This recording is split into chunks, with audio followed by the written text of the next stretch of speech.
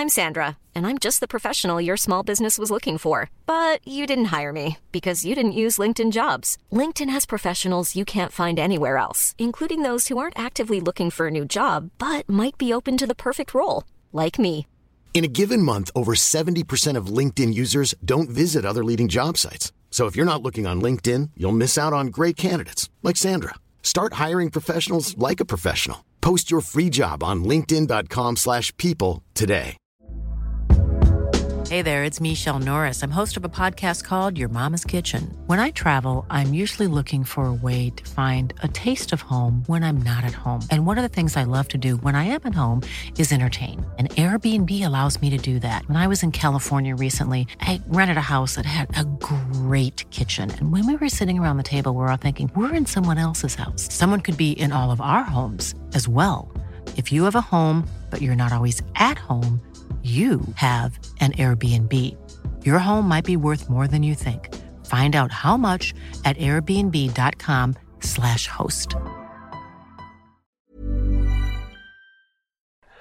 Kia ora and welcome to another Aotearoa Rugby Pod. No mai, haere mai, after a big All Blacks victory, a clean sweep in the Bleeders Low over in Perth after last time over there. I think there was a little bit of relief that they got through that one, and they did it in fine style, besides going down by one man at one point. We'll talk about Jordie Barrett very, very soon, but let's get into the test match now. We got Brendan Hall down in Christchurch, James Parsons in Auckland, and Jipper. You've got your chance. You've been talking to Kira Ioane now for 2 years. The floor is yours. Oh, mate, he was exceptional yesterday. I think like everyone will focus in on what Akira did statistically, big work rate, defence and attack, but it's what he does off the ball. What you don't always see has been his biggest growth at test match level. He's been doing it for a number of years at the Blues now, and getting in the right spaces out in that wide channel to allow him time and space doesn't just happen. And he's getting off the ground and doing repeated efforts. And that's the thing I like the most is that off the ball work to put himself in a position to be able to exploit the defence. And he did just that. And then when he got the ball, some of those fends, that fend on Ikitau was exceptional. And then his selfless nature as well, always looking to give the ball for that try to make sure it's secured rather than going himself when he probably could have easily have gone himself as well. So, look, all in all, is a massive all-round performance, great at set piece, great off the ball, great defensively, and fantastic with ball in hand. That jersey's his now, Bryn, you reckon, for the rest of the championship if he wants it? Oh, look, I think the growth that he had from last year, we talked around probably last year being able to kind of stamp his mark in their number 6 jersey, and then went through the Super Rugby Trans Tasman and Aotearoa and continued to improve in that with a lot of competition in that Blues team. And then, that performance on the weekend was probably the best that I've seen at Akira at that level. And, he seems to be consistently now doing this time and time again. And, that just comes with the nature of him being able to play every single week and being able to iron out a few things, but, more so taking it to that level of potential that he's always had. And so the two things that I really enjoyed was, I think, first and foremost, his second efforts and being able to work on and off the ball, both on attack and defensively. But, the ability with him, we know how much of a great ball runner he is, but the 2 try assists that he had, because he has so much damage and so much, people have so much respect for him, they always gravitate towards him defensively. And, the draw and pass where he could have gone by himself, it gives it to Will on the right-hand side, and then another one to Anton Leonard-Brown in the second half. It's just kind of seeing how much growth he has had in this game. And it comes back to also the All Blacks as well around getting him in those opportunities with that space and time. Like I look at Will Jordan when he gave that quick pass to him, and then Akira obviously uses footwork and beats Korobeti, Ikitau when he was on the edge. So, but look, I think Akira's in a rich reign of form, and with a guy like that, they're going to play Argentina. Do they rest him, or do they just keep playing him? Because I think with a guy like that, who's had so much potential and has actually just played consistently, I think the more and more time he's going to get, the more and more we're going to see performance like that we did on the weekend. Jipper, you know him well. You've been in the team with him for a long time. Backing a guy like that with his personality type and saying to him, here you go, it's yours. Does that make a big difference for a guy like Akira Ioane? Oh, look, absolutely. Look, I think any player loves to be backed, but I think one thing he's sort of proving to himself that he's world class at international level, and he's done it back to back now as well, which we sort of spoke about last week, the importance of backing up a pretty impressive performance at Eden Park, and now he's gone again. I think that is saying a lot. And now for him to have, I suppose, that physical nature change in styles coming up is another test and another opportunity for him to stamp his mark in the international arena against a different opposition and a different way of playing, and potentially not probably going to see the opportunities and space that he's seen in past weeks, and finding a way to be able to show his skill set against rush defences and something a little bit different. Speaking of rush, how fast does his brother look? Rico. Yeah. When he sees a hole. Well, we talked about, Ian Foster brought it up last year around, he had just a wee little niggle with the soft tissue injuries around his hamstring last year, and so a little bit might have taken away his speed a little bit. But I think if you look at this year, a fully fit Rico, he looks fit, he looks fast, he looks like he's been able to play a lot, and could arguably be at centre, but fortunately, he's got a great ability to be able to play on the wing as well. And before he was selected in the wing this season, a couple of years ago, he was arguably the best in the world. So, the things that I love, we know with the ball on hand, like he's just got that extra speed, that extra burst, and every time he seems to touch the ball, it just feels like he's going to break open the game. But the thing as well, you're talking around Akira and his ability off the ball and being able to work it defensively. Rico did an awesome. Got Tom Banks. Tom Banks made a massive line break, and Tom Banks was back in his ear, his pin back, and Rico has just caught him defensively and making those kind of plays as well. So not only is he making massive plays attacking wise, but defensively, which you've talked around his speed before, there's no substitute for it. And yes, it wasn't a decision making kind of defensive read, but anytime you can get back and being able to make a big play like that for your team, especially with Australia making inroads massively in that kind of scenario in the game. It kind of just adds to where his game's getting to and how much of a valuable player he is, considering Sevu Reece is there as well. He's been fantastic with his performances, but Rico's playing well, and I'd hate to be a selector to see who's going to pick that number 11 jersey come Argentina this coming week. Sorry. I think that defensive play that you're talking about when he gets back and makes the tackle, and I've got to say, from an entertainment point of view, I love how he does that little hand gesture and he's shaking his head afterwards. It's good theatre from a spectator's point of view.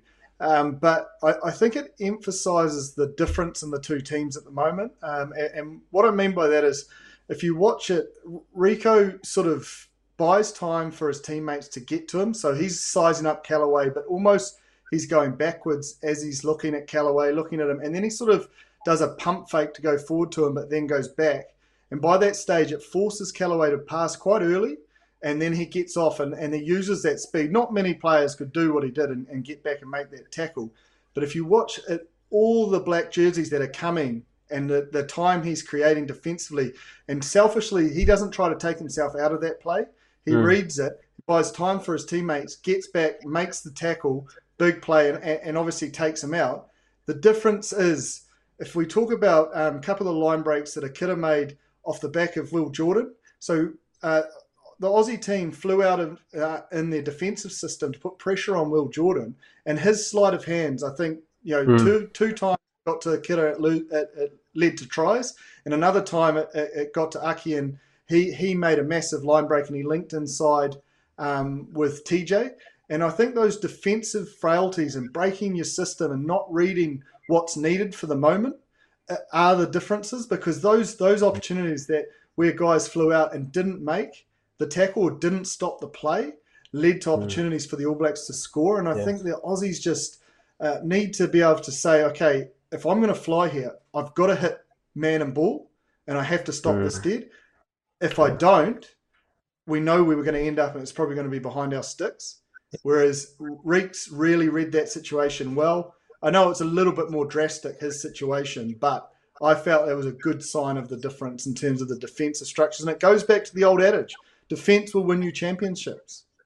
And I think just on that as well, I think probably the difference, the All Blacks were, operating at 84% tackle success rate, which, isn't great, and what they probably want to work on a few things with how Tate McDermott and especially even the phase play attack with Lolesir going to the line and giving the ball on the insides. I thought they actually posed a lot of questions with the All Blacks, and probably the massive difference around it is David Rennie talked about it, Michael Hooper talked about it, It's just they're not clinical enough at the moment. The opportunities that they are getting, and they're getting line breaks, they're not making points out of it. Whereas the All Blacks are. You look at David Havili's second try. They make a nice line break. Lola Sega's a great inside ball with a flick with a bit of flair. But then off that, if that's the All Blacks, they're scoring first or second phase through the amount of pressure that they do have. Whereas the difference is Koroibete picks and goes a little bit, gives the time for the defence to kind of reset, and then Davey gets an intercept and they go for another try. They go for a 14-point try, really. So I think the difference at the moment is that in the attacking, and then with the attack, is that the All Blacks are just so clinical and so ruthless when they did get the opportunities. Like you look at Beauden Barrett's left grubber kick for Will Jordan, drawing pass to Weber. Weber gives it to Geordie Barrett, and they score like that. So they're taking the opportunities. Where I think the Australians on the weekend posed a lot of questions on the attacking side with a lot of defence. With you even look at the defensive percentage of what the All Blacks defended at. But the problem is they're just not getting there. And then probably defensively as well for the All Blacks, their scramble defence is on another level. And the difference between the All Blacks and being able to defend, even when they do get the line break against them. Whereas the Australians, when they are given coughing up the ball, the All Blacks in that click attack are probably a little bit of difference at the moment. The All Blacks scramble well too. There was a nice sort of held up there at one stage. There seems to be another line there of defence, whereas the Wallabies appear to be wide open once you're through. Yeah, look, I think the All Blacks, 84% won't be, positive for them in that sense. But if you watch the start of the game, Tate McDermott was looking to run a lot. And if you watch the forwards in and around the ruck, where they've made a lot of gains, the Wallabies, and that's where all of their tries came from in the weekend in the second half, is around that breakdown area and their nines running, or Pete Samu picking through the middle. But early on, those men around the ruck, they were set, they were solid, and they adjusted their line speed. If nine ran, they weren't as aggressive with their line speed. If nine gave early, they were really aggressive and pushed the Wallabies back early. And I think defensively, they were outstanding in that first 40. Let's not forget that they had a red card at some stage. They defended with 14, so they've got to protect the front field, the back field with one less. And they managed to, although I do agree that probably the Aussies let them off the hook, doing the crossfield kick rather than going through the hands, and then obviously the double movement in the maul. But they still put bodies where they needed to be to prevent points being scored. So I think defensively they'd be really happy with the effort on the weekend. Yep, they were beaten around the heart again, and we all know that you don't want to be beaten around the heart.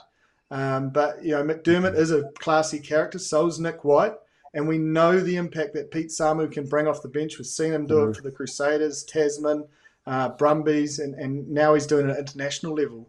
But I think those tries show that they're not set-piece tries, they're off the cuff, and that's when they're at the best, is when they're just playing what they're seeing. Samu saw that All Blacks are trying to fold and the others were held up in that scrum, so he picks through the middle. Tate gets held up a little bit at their ruck, he pumps a dummy, beats Brad Weber on the inside, and he's through, and then Nick White runs and runs a cut in and around that breakdown off the back of all the same thing as quick ball, that breakdown quick ball. So I think the Wallabies attack is there. And they've got the blueprint and the ability to penetrate sides. But one, it goes back to that option taking. But I think more importantly is getting that quick ball more and more often to get defensive sides not having the ability time to set. Will Dave Rennie be incredibly frustrated, or is he seeing enough improvement in areas on attack and defence to be happy that they're going in the direction he wants them to go, Bryn? I think if you're talking around attacking, it was a massive improvement on the weekend. Like whenever the reason why the All Blacks were attacking 84% is because what Jit was saying, the quick ball, the ability that the Australians play off nine, whether it be McDermott, who I thought was outstanding, had 10 carries, was pretty much had 90 metres and was breaking consistently with the All Blacks, and even Nick White with that little snipe and giving it back with that cut with Tom Banks. So they've got an identity around playing off their nine. So it's continually been able to get that really, really quick ball and play on top of teams to then be able to go through the heart, which they have. Even Karevi in that first 3 minutes, which even got brought back up because it was a penalty. Going through the heart defence is a good way to try and penetrate the All Blacks at the moment with how they attack.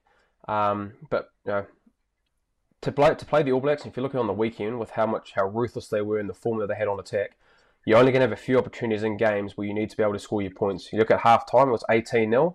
It should have been possibly, if Koroibete doesn't double movement there, it's not 18 points, and then, George Bower gets a steal, kick it into the corner, and then David Havili scores that line-out drive. So the ability that they need to have and be, especially against the All Blacks, even coming up against the world champions South Africans, when they do have the opportunities, they've got to take them. Because at the moment, the other teams at the moment, and yes, they are playing the All Blacks, who are pretty ruthless in that regard at the moment, they are getting points when they need them, especially at the back end of half-time. That's where they're getting their points. I reckon he will be happy. And the reason why I say that is because I reckon they're in control of all the mistakes. If you know what I mean. Like, they're in control of breaking their defense system. They're in control of the option taking. The crossfield kick when it's on to go hands, the double movements. It's not like it's not like they're losing games on the back of teams just putting them under massive amounts of pressure.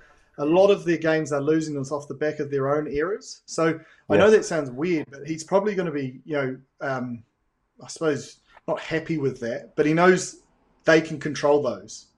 And if they control those, they will be in games more often than not. So you both mentioned the Hart defence and also the quick ball through the middle that the Wallabies are getting.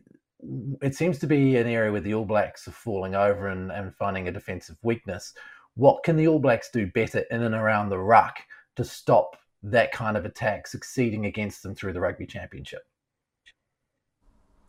Oh, I think I sort of touched on it before because they did it really well in the first half. They adjusted their line speed. So if 9 runs, you've got to allow him the time to run. You can't, rush and create holes for him to put forwards away. And then, if he doesn't, he just delivers the pass, you can get off the line and line speed. And I suppose the challenges are coming when it's late in the game and bodies are starting to tire. So I think that's probably the one area they'll look at. And the one way to help it is to get a really good low tackle and get a second arriving player in there to slow the ball down or get a turnover. And if you can't do that, you're always going to be on the back foot and it will be challenging. So it's those first up tackles and the aggressive nature of what you can provide at that breakdown to buy your teammates time in and around that ruck to set, identify what threats are in front of them, and then make the right decision. I think there's one thing that they will probably want to address, and look, I think because there were plenty of times in that match where Jip was talking, even in that first 10 minutes, they had a real good line set, good chop tackle, and even Anton Lienert-Brown in the first part of that second half got a nice turnover. Early on, David Havili got a nice turnover, so they are making good decisions. They got 6 turnovers compared to the Australians 4, so they did a good ability sometimes when they did get it right. They put them under a amount of pressure, line speed. Wallabies didn't go anywhere and they'll have turnovers, but what they can control, and they probably will be controlling this moving forward, is the pick through the rucks. Your rock defenders have to have a really good onus and understanding of you've got to be able. That's your place to be able to hold that. So even though if it is quick ball, you've got to identify that as a rock or a pillar, the first pillar by that ruck either side to identify if you're going through the ruck. So I can imagine that moving forward there'll be a lot of solutions around that, and you won't see those pick and goes and such easy ways to get in behind the All Blacks defence walls, because I think the Rocks will be able to identify that, and they'll probably put more of an onus on our halfbacks getting in behind and being able to control that and not give such easy outs like Kirby and Pete Sami did on the weekend. Hey, let's get to the controversial moment. Jordie Barrett, red card, goes up to take a high ball. His knee's out at first, which is kind of normal, but then suddenly at the last minute, his boot flicks out. It kicks Colin Better in the face, and then suddenly he's red carded. So, one word answer to start from both of you. Jipper, you first. Should that have been a red card? Yeah. One word. I don't think you can do it in 1 week. I'm not going to be pushed into that because it's a hard one, because if you use Nambora from a few years ago, the Highlanders, his eyes are looking at the defender coming at him and then he extends the boot, whereas Geordie's eyes are on the ball the whole time and it naturally extends, and I don't think there was intent.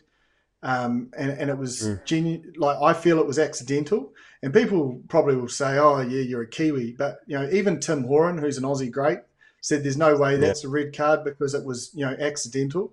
Because you could almost go to the point, and a lot of people have said this, is the boot to Michael Hooper's face is accidental, but it's still he got removed from the field. Is that going to become a red card? So I'm not saying it's like for like, but I feel like there's a lot more mitigating circumstances for Geordie when he's going to the judiciary, whereas Tevita Nambora, when he went, he almost sighted the guy and extended his leg towards him, whereas I feel like he's looking at the ball the whole time. So there's a genuine, accidental nature to this injury. So that's a no? Well, I think a precedent will be set now because we haven't really seen an accidental one of these. Previously, well, I haven't anyway. Previously, all we've seen is that one in Super Rugby, is one I was talking about, where he sighted the Waratahs winger coming towards him, then extended it. This time it's extended with him without him knowing where the defender is. And it's no different to someone in Korombeti's position that has to wait and let the guy land before he hits him. He's got a responsibility. It might now, post this situation, the guy catching it has a responsibility not to extend his foot. And if he does, then it will, the precedent will be set that it is a red card. So I think we're in a grey area zone at the moment because there isn't a precedent. I think thankfully that 20-minute red card was in play because, I agree that, you can go either both way, whether it's a red card or not. I thought it looked accidental. Geordie wasn't doing it on purpose, but we talk about player safety and it was straight to the head, and so you can warrant the reason for it to be possibly be a red card. But especially early in that game, it happened in the 28th minute. If we go back to this, the Lions series when Sonny Bill got sent off very early in the game, it takes away how you can play a game, especially with Geordie being at 15, who's you talk about the role, the double pivot, the pendulum, being able to only have one in the back. Like Will Jordan actually ended up being in the backfield quite a lot due to Geordie being red carded, but thankfully that 20 minutes was there because then you could be able to, for a spectator, right or wrong, whether you're Australian or New Zealand supporter, the 20 minutes didn't actually wasn't that much of a hindrance. Yes, the All Blacks had to be able to go through the solution process, and they did really, really well, especially even with Ardie Savea going off and Cody Taylor going off through that period, and they held their nerve and be able to get 7 points during that 20-minute kind of spell. But I think the fact that it was only 20 minutes, the All Blacks did enough to be able to hold on and actually did what they needed to through that period of time. But as a consumer, as a fan, you get still the spectacle aspect, which you probably didn't for that Lions series with the example of Sonny Bill being sent off. Yeah. Here's where I have trouble with it. And that's the idea that, a sprig can go into someone's eye and they can end up losing sight out of one eye, which could have quite easily happened. It was not far from his eye. And with that being the case, does intention matter? Well, that's what I mean. I think we're in a place where there's going to be a precedent set because it's no different to when a guy got taken out mid-air and he could land on his neck. And now there's a clear precedent and there's a clear way that we're expected as players to look after the guy in the air that's attacking the ball. Do you know what I mean when I'm saying that? So that's what I'm saying. I think this is a turning point, that this will be very clear going forward that you can't extend it. And if you do extend it, accidental or not, you will face repercussion. The laws at the moment, and in fact, all of the rulings at the moment seem to be heading in that direction. I feel like the precedent has already been set in a lot of ways. Yeah, but not of this exact nature. Yeah. Do you know what I mean? Sometimes you need the incident to happen to know how it's going to be dealt with. And look, the red card happened. So he dealt with it within the laws of this current. But he might not get the 6 weeks that Tevita Nambora got when he cited him. Do you know what I mean? So when he goes to the citing commissioner, he's not getting 6 weeks because there's mitigating circumstances, is what I'm trying to say. Yeah. The other thing is now, if it's a well-placed high ball, who is the attacking player? If you know what I mean. It's quite difficult. Is the attacking player the first person who's closest to the ball in the first instance? Yeah, I think it's the one that attacks it in the air and gets, obviously the height advantage. So if you don't have the height advantage, doesn't matter if you're looking at it or not, and you're going to clip his legs, you better bail out and get out of there because we know you're going to be in trouble if you don't. It's usually the guy receiving it because, obviously they're not coming from such a far way. They're already set back. And they've already got they're usually in a better position to be able to get up for the ball. So it's the guy that's going to go from the ball, that's the attacking team that's kicking it. They've got to be really aware and understanding, right, if I'm too late, then I've got to bail out because I'm just not going to get up for the ball. But if it's a contestable kick where it's like 19, 20 meters, then you're probably going to go like that, where it's going to be a little bit easier. Considering the punishment's already been there for the red card, should this now be a case of there being no punishment further? I think it'll be interesting to see how they deal with it, because I think it's totally different to Naboro's case in Super Rugby. Yeah. Yeah, and that had a profound effect. We didn't see him for a couple of years. He went completely off the radar. Well, that's the reason. The reason why Jip is saying it's such a grey area, because it hasn't happened a lot.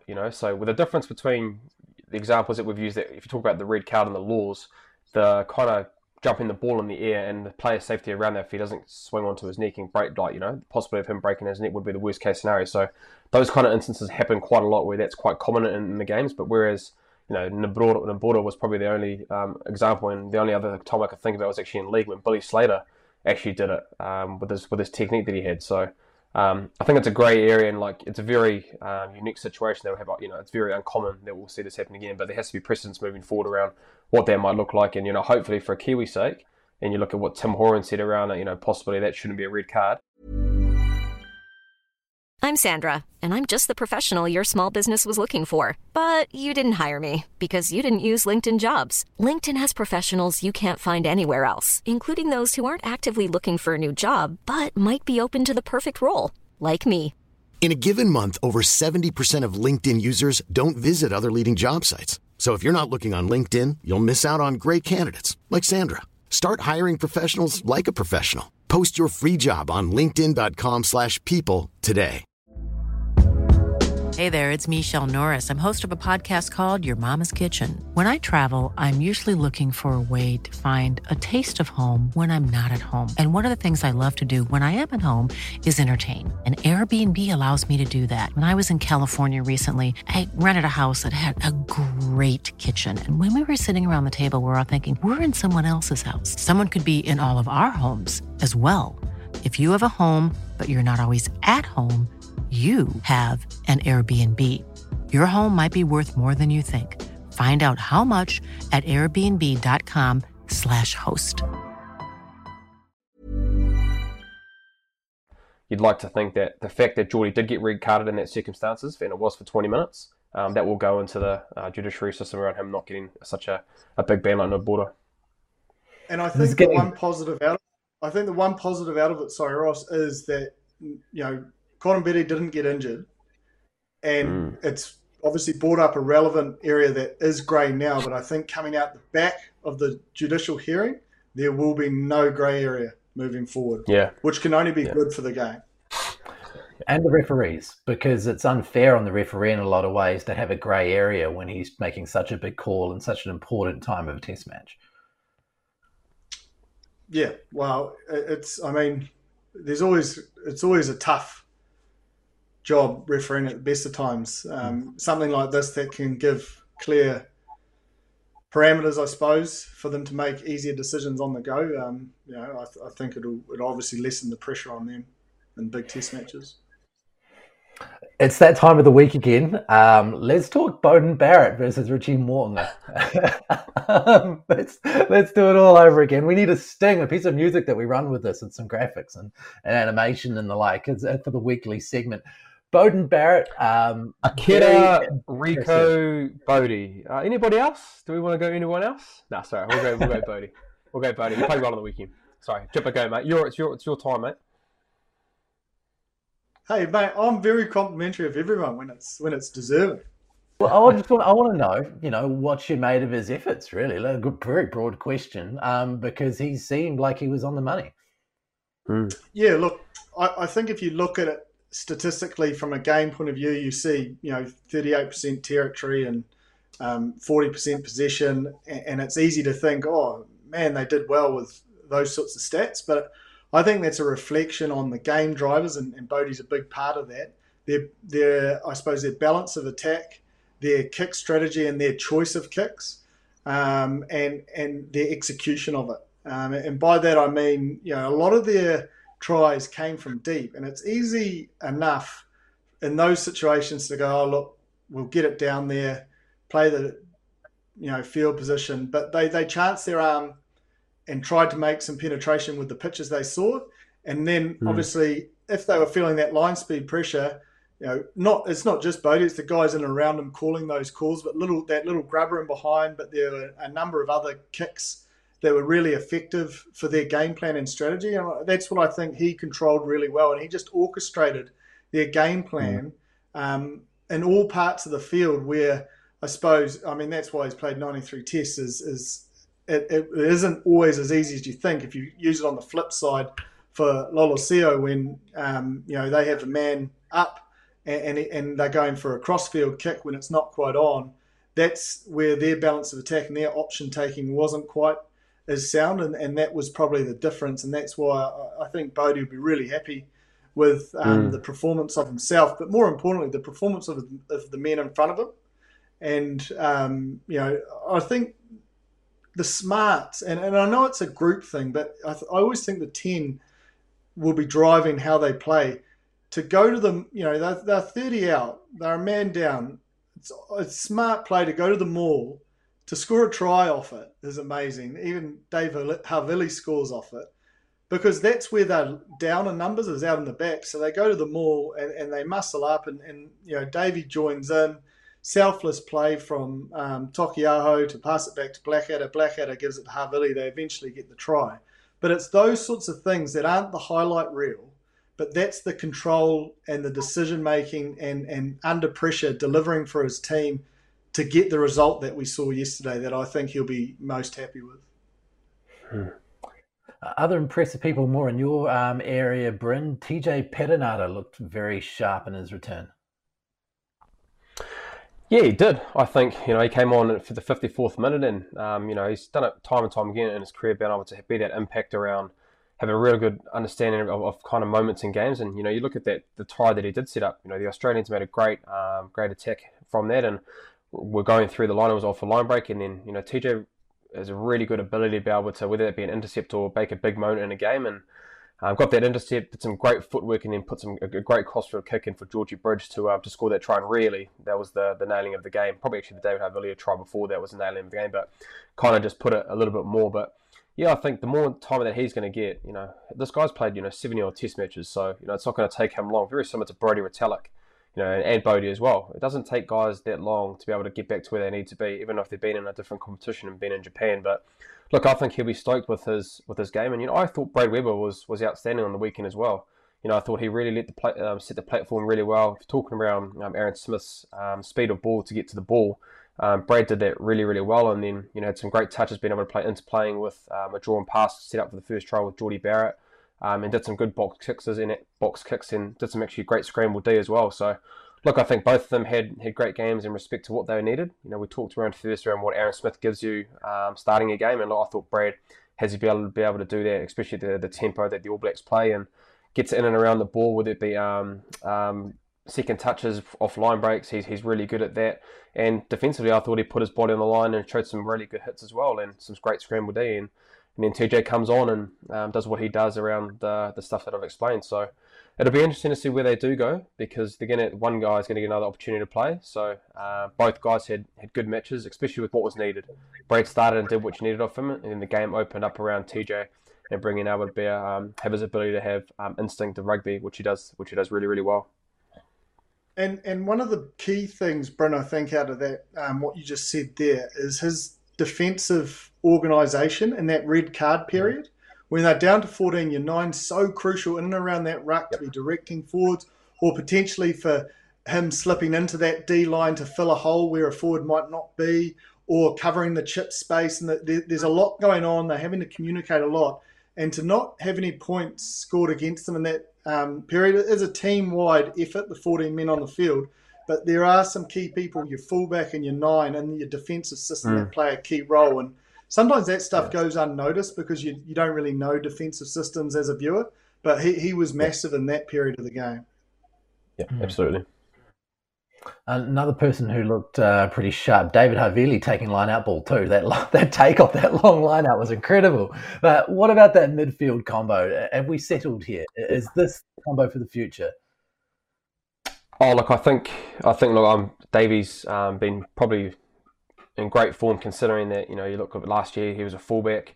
And it's his first year really getting into the number 12 jersey since he was younger with the Crusaders, time at the Crusaders, and then been able to play back-to-back testers in the last couple of games. But no, look, I think, Davey's been in a rich trainer form, and it's just the little things as well. He topped the tackle count with 12 tackles, and a lot of those tackles were against a guy like Sevu Kerevi, who had 21 ball carries and didn't really get a lot of bar the pick and go through the middle. Played well, but I think it was a really good test for Davey for what's to come. We've talked around the South African midfielders, and with Delende and Am, who are in such great form. A test like that with Kerevi, who's a great ball runner and real physical, I think it came in a good time for Dave. And then I think the intercept try is something that Dave does a lot of time with his time being at fullback back at the Crusaders and anticipating where the ball was going to be. I've seen him do that plenty of times. He did it actually in Super Rugby against the Brumbies. He got an intercept in similar circumstances and has a real good knack in that defensive system. We're talking around a pendulum and understanding where the ball is going to be and your positioning and the line speed. I think that's where he's made massive gains, and with Anton Leonard-Brown as well. I think they're complementing each other really, really well, and Davey's doing some really good things, and Anton's been able to complement that as well. But I think Davey's in a really good place, and I think it's going to be a good test for him coming. We've got the Argentinians, but if he does continue to keep playing, that combination going forward against the South Africans will be a really enticing battle. Yeah, I think you're right around Davey, around those intercepts. I reckon he really picks his targets. He always seems to pick on forwards, because forwards hear that they've got to get that ball to that edge. They know the space is there, and it's almost like Matt Phillips just caught and gave it. He didn't really, size up what sort of threats were out there in terms of the All Blacks, and it's almost like he senses that. I suppose that type 5 skill set isn't like a inside back or an outside back, and is so smart to read that situation on the run, to know that it's a high percentage play, that intercept. That's not a low percentage guess play. It's a real high percentage play, and I think that epitomizes the way he's playing at the moment. Everything he does is at a high percentage success rate, and he doesn't leave anything to chance during the week, and I don't think he leaves anything to chance when he's out there on game day either. He really dots his I's and crosses his T's in everything he does. Bryn, one of the terms that you use regularly is pendulum. For people who watch the show and don't necessarily fully understand what the concept of the pendulum is on defence and how it works, could you maybe break that down a little bit? Yeah, of course. So, like, the pendulum is the backfield, so the backfield cover. So, if we use the All Black as an example, they usually have a 10 and a 15 in the backfield, kind of moving like a pendulum. So, if the ball is going either side, they're working like collectively together to be able to cover the backfield. And so that's what we talk about with the pendulum with 10 and 15. But the other people that are involved in that is your 9, like Jipper said. So, if you go down to a what we did on the weekend, we lost a player with number 15 with Geordie. So then Will ended up being in the backfield, and then obviously the 9 might drop back a little bit because there's not 2 guys in the backfield cover. So the 9 and the fullback will be working together collectively. And so, but then if you go defensively as well, what that does is if you've got the 2 guys in the backfield, our wingers, 11 and 14, are playing really high. And so if you look in the previous 2 test matches with Sevu Reece being able to get the intercepts, it's because they're high, knowing that the 2 people in the backfield are there to cover them, telling them to where to go. So for it to work really, really well, you've got to be able to communicate really well. So your 10 and 15 in the back are given the confidence for the wingers to be able to stay high and go for those intercepts and stay high and bring the line speed pressure.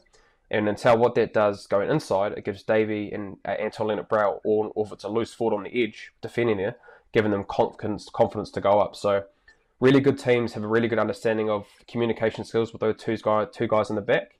A 9 has a really good understanding of what his role is around the heart defense, and probably one thing they will want to marry up, and not with those pick and goes through the middle.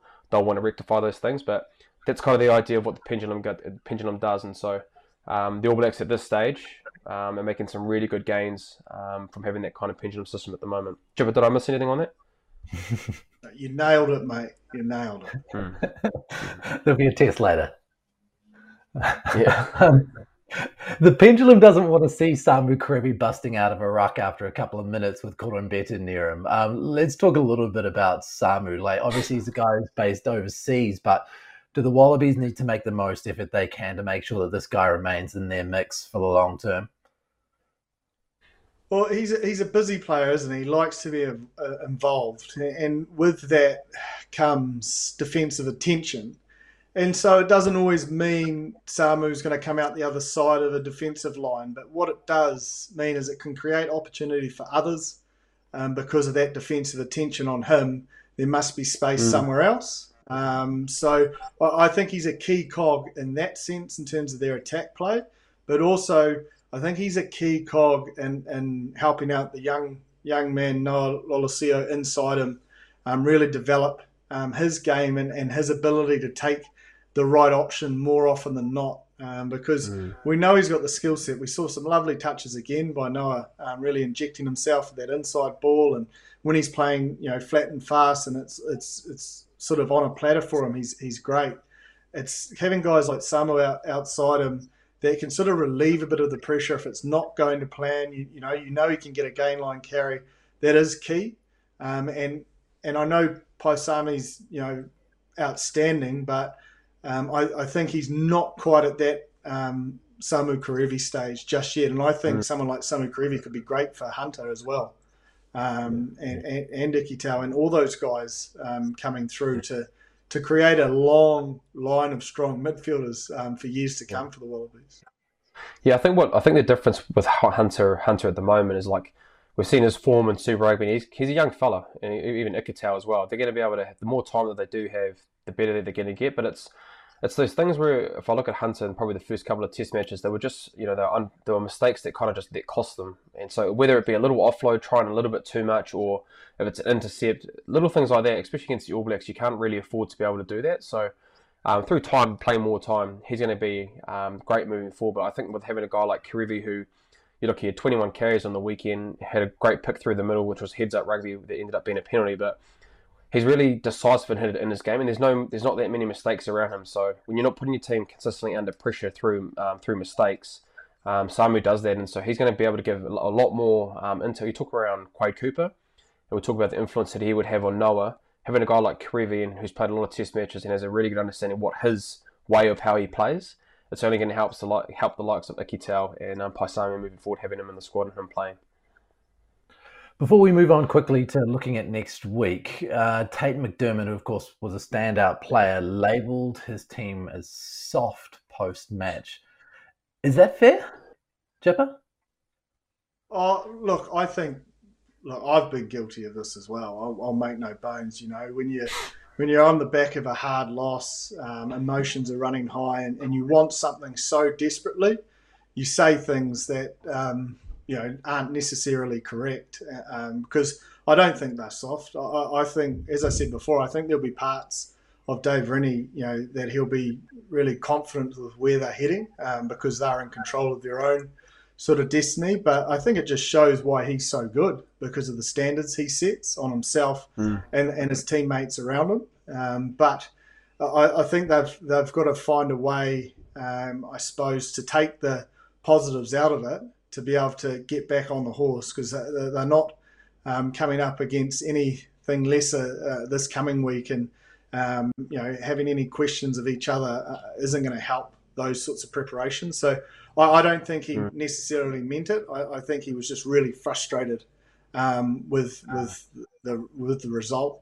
But I think it sort of shows you why he's so good, because you can see the sort of standards he'd be driving himself. Yeah, typical halfback. Well, I'll tell you what though, like, if you're talking around performances on the weekend, look, he's continued to be a standout for that side, isn't he? Like, his ability to be able to pose questions around that hard defense, and even just instinctive things happening around Tate.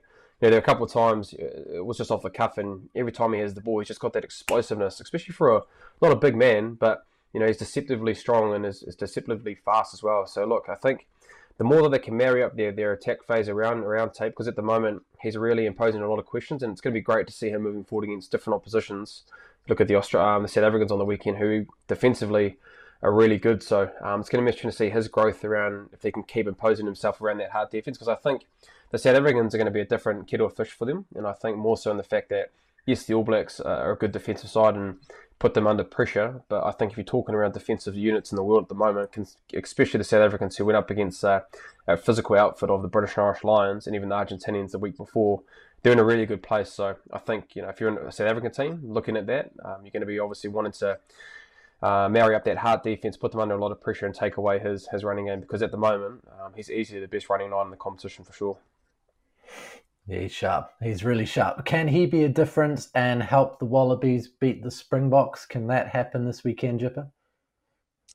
Oh, look, I think they have to believe, and I think he is a big factor of being the difference. We've seen he's a hell of a threat, and I think Bryn, and I sort of touched on it before, is when he's off the cuff and he's playing what's in front of him is when he's at his best, and that's when he makes his most damaging, inroads. But what I did like to see on the weekend is, they had a couple of licks in between the 240s, and when they didn't quite get the gains they wanted, they went to the kick, and I thought he kicked really well.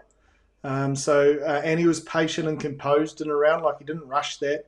He got it to a point where, he kept his chase line in the fight, gave them the ability to contest those contestables, and two, it sort of brought a balance to their attack that potentially we hadn't seen before, and very similar to what we've seen from South Africa. So another string to his bow, and I think he'll be a big factor this weekend.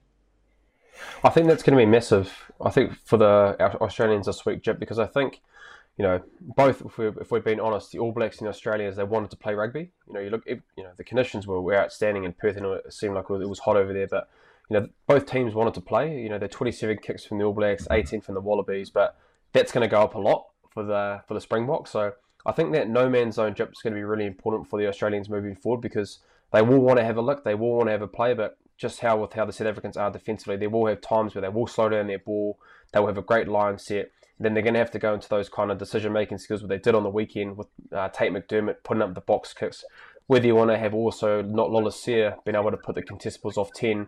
I think that's going to have to massive growth for them moving forward, because look, they do want to play and they will play, but their decision-making skills around when they have to shut up shot, I think as Dave Rennie actually brought up a really good point. If you get to that 3 to 4 phases and you're not going anywhere, you've got to have the ability then to be able to, how can you build pressure through contestable games like Tate McDermott did on the weekend, because come this weekend when they do play the Springboks, they're going to have a lot more decision-making. You're going to have to make much more decisions around that when they do kick, if they don't want to run as well. Yeah, and I think another key factor is what we're talking about is on the flip side is we know that the Springboks are going to kick a hell of a lot. So their back three is crucial this week. And the work of their players, their forwards, escorting to create little pockets, as we spoke about for the Lions. And we know that the teams that are being successful at the moment at international level is the ones that are, primarily nailing their defence. And defence will win games. The least amount of opportunities you give, trying to play out of your half or trying to play out of your red zone, the better, I think, because if you do give the Springboks that sniff, they are good enough to take it and turn that into points. So it will be a real arm wrestle and something that they'll have to do for 80 minutes and have the discipline to stick to that for 80 minutes. And those sorts of key facets will be crucial for the whole game. You just won't be able to switch off if they want to be in the fight. So just a quick one each from you. Do you pick Wallabies or do you pick Springboks? I'm going Springboks. Yeah, look, I think you have to go Springboks. I just think defensively they're so strong and they've just got a game plan that they just believe in. But they've also got the ability to go between game plans as well. So I just think they're in a really good space, high on confidence, and will be keen to get over here and make a statement and use a couple of weeks. Let's make no bones about it. They'll be targeting the All Blacks, but they're also such a smart team, well-led team, well-coached team that they'll want to send a message with these next two performances. I think there's two things that probably the South Africans have done really, really well, and the Australians will probably have to really be on for. Is you talk around the set piece. The last time when they played the Argentinians, they went to the line out more and really took their legs out through that way. So I think, and even in the British Irish Lions series as well, set piece wise, they had big scrum penalties and big moments in games. So their set piece parity is going to be massive for the South Africans, and they'll be wanting to impose their will in that department. And so you look at the Australians on the weekend, had a better scrum percentage and it had better line-out percentage as well, even though that wasn't top quality ball at all times. But I think the parity around their set piece is going to be massive, because I think they had massive, if you're talking around when you play the All Blacks, the breakdown is massive because they play quick ball, got great skill set and execution under pressure. But I think they still have to have that mindset, but at the same time, getting those improvements in the set piece for the South Africans will definitely put them under pressure this coming weekend.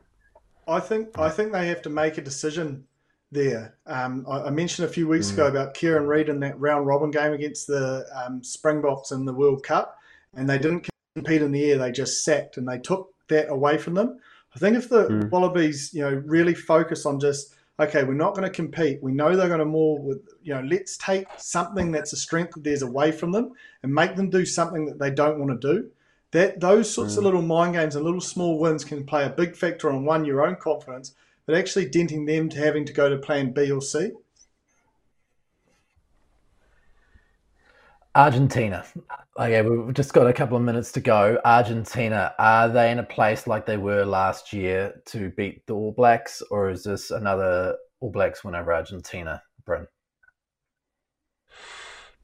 Oh, look, I don't think you ever underestimate an Argentinian team, or any time, even any team in kind of the top tier nations. And I think, look, probably asked a similar question last year when we were playing the Argentinians, who didn't have a lot of preparation time and beat the All Blacks, So I don't think there's the All Blacks won't be resting on their laurels and being anything around being complacent, because look, they're on a road to be able to obviously play the Springboks, and obviously they're not going to talk about it because they're a week-to-week preparation team and seeing what's in front of them. But look, they'll want to improve in their performance in areas. We talked around the heart defense. They'll want to sew that up a little bit better, and there'll be improvements in their game that they always want to continue to keep getting better. But look, I think they are they would be the favourites moving into this game against the Argentinians. But look, the Argentinians have enough there and enough prowess and enough passion, especially when they do play the All Blacks.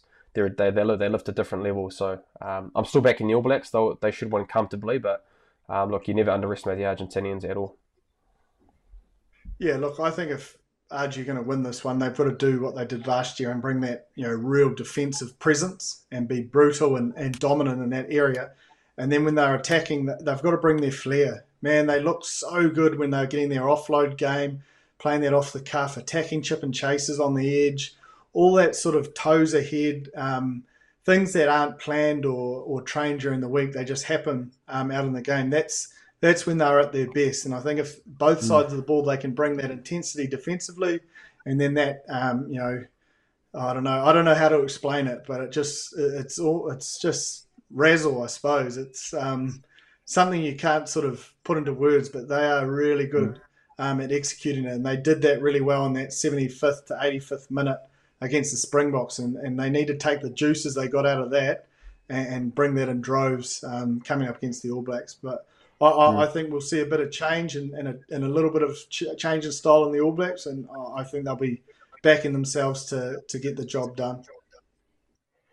Plenty of football to look forward to this weekend. The Rugby Championship in full swing. Once again, thank you for joining us on the Aotearoa Rugby Pod. Thanks to Bryn Hall. Thanks to James Parsons. We'll see you again next week. Ka kite anō.